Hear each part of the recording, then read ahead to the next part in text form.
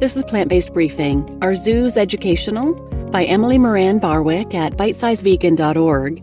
And I'm Marian Erickson, host of this curated content plant-based podcast. And today's article is by Emily Moran Barwick at bitesizevegan.org. She believes in the power of an informed public, and she takes the time to do the research on the ever-growing mountains of information on the myriad of issues inherent in and surrounding veganism.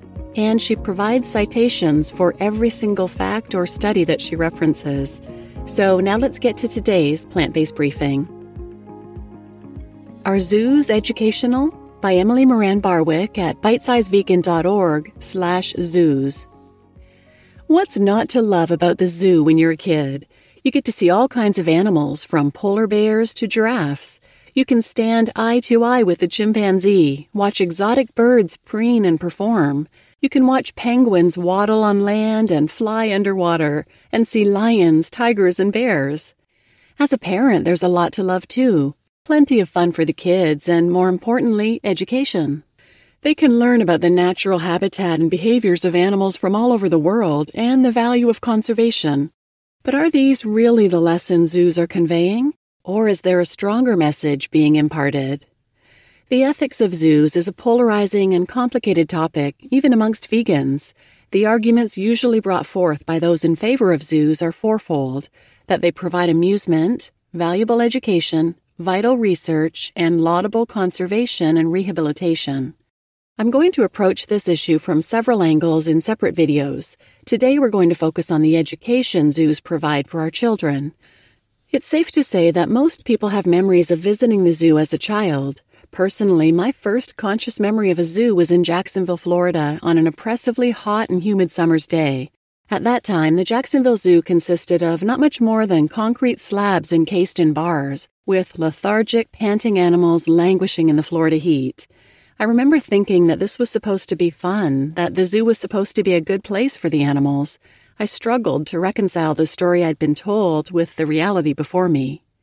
Of course, many zoos, including the one in Jacksonville, have vastly improved their enclosures.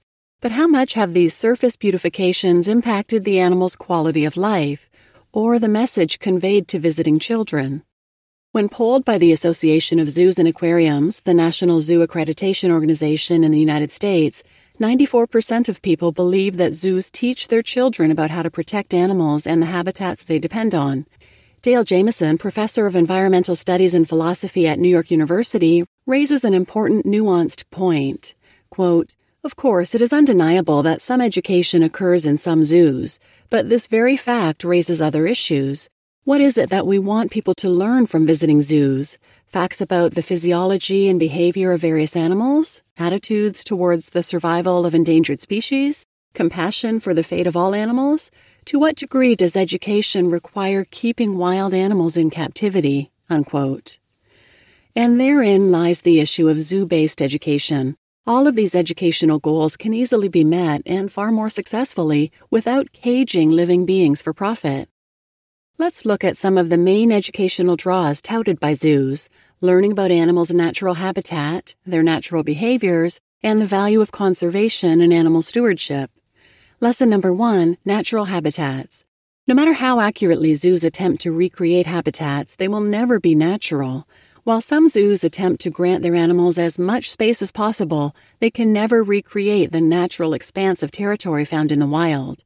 Zoo animals spend day after day, year after year in the same enclosure.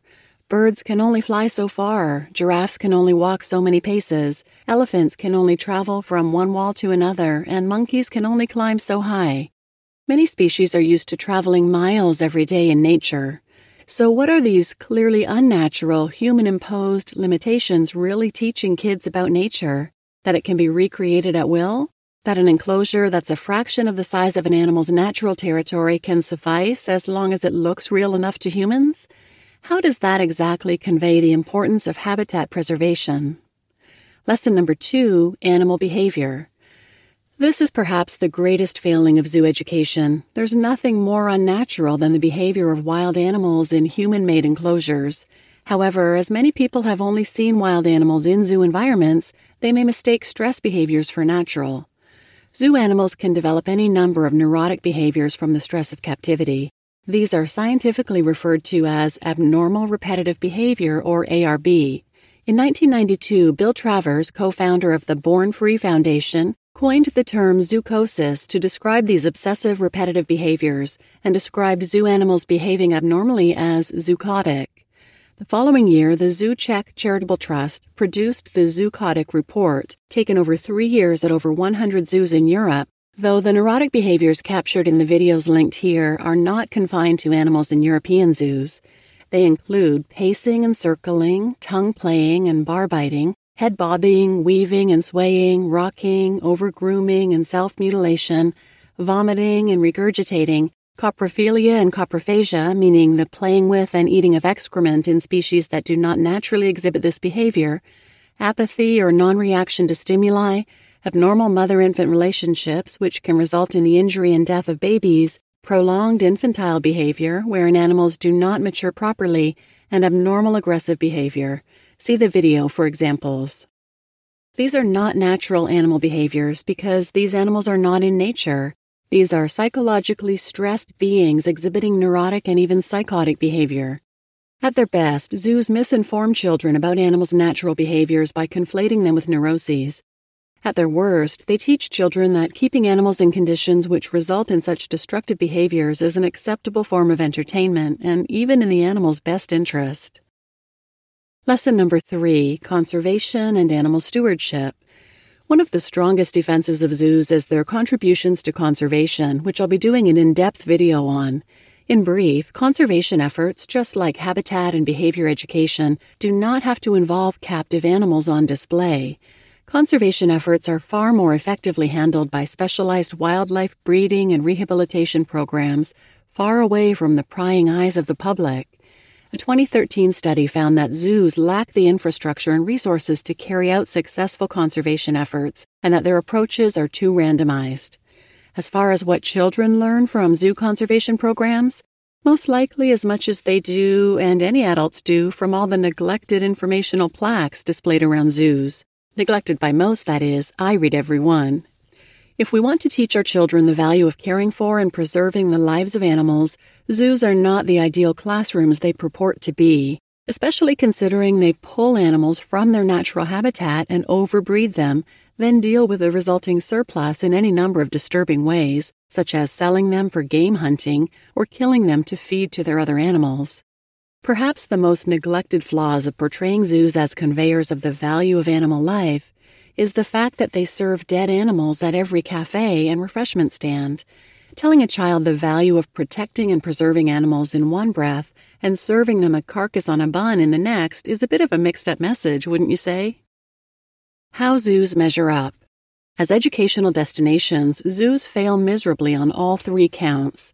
In her book, Raising Kids Who Love Animals, child psychiatrist Dr. Sujatha Ramakrishna states that, quote, "Though I hoped to find evidence to the contrary, I must conclude that zoos continue to be detrimental to animal welfare and that they do not teach children positive lessons about animals. Kids who watch leopards pacing in mindless patterns get a completely inaccurate picture of what large predators are all about.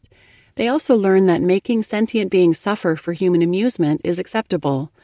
We want to teach kids to show kindness towards animals, not stare at their misery while eating popcorn." Unquote. Zoo alternatives. This doesn't mean kids have to miss out on engaging animal education. Children learn far more about an animal's natural habitat, behavior, and value by watching documentaries of their actual behaviors filmed in their actual habitat. Planet Earth, for example, is a stunning documentary series from the BBC, comprised of 11 episodes, each of which features a global overview of a different biome or habitat on Earth. A great way for kids to connect with animals in real life is by visiting animal sanctuaries, where rescued and rehabilitated animals are allowed to live in peaceful settings.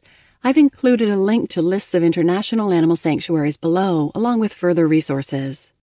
Other zoo alternative activities include visiting local parks, hiking trails, and basically just going outside. We tend to undervalue the beauty and life in our own backyards. Kids can volunteer at local animal shelters or even babysit neighbors' pets to learn the importance of caring for and protecting animals. All of the lessons zoos are meant to teach our children are far more effectively taught elsewhere and without the cost to the animals themselves.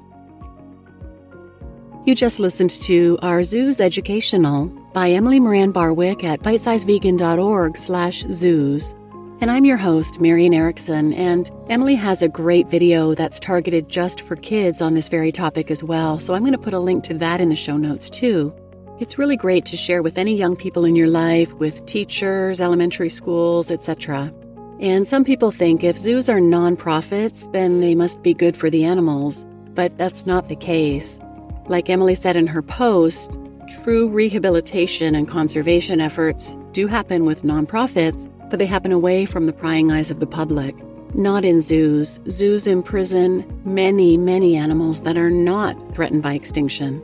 And if you visit animal sanctuaries, whether wild animal sanctuaries or farmed animal sanctuaries, instead of zoos, you might wonder, isn't that just turning these sanctuaries into zoos? No, sanctuaries rescue animals. They would never buy, sell, breed, or exploit or profit from animals. They don't separate babies from their mothers to be hand-reared by humans. They don't use deprivation or punishment to control the animals. They don't force them into unwanted contact with strangers. And they provide animals with large natural habitats that allow for roaming and other types of normal behaviors, and they protect them from harassment. And beware, some horrific places try to pass themselves off as rescues or sanctuaries. There's one in Myrtle Beach, South Carolina called the Wakatee Zoological Farm, and they are listed as a wildlife sanctuary on their Facebook page. It is absolutely horrific. I visited there to take photos and video for an animal rights organization working to get them shut down, and it was heartbreaking. These wild animals isolated and trapped in tiny concrete enclosures. These are not rescued animals. These animals are purchased and then imprisoned. And people take their children there thinking that it's a natural, healthy place to view rescued animals in a sanctuary. So that's why educating people about this is so important, so people know not to support these evil places exploiting others for profit. Please share this episode with anyone who might benefit, and thanks for listening.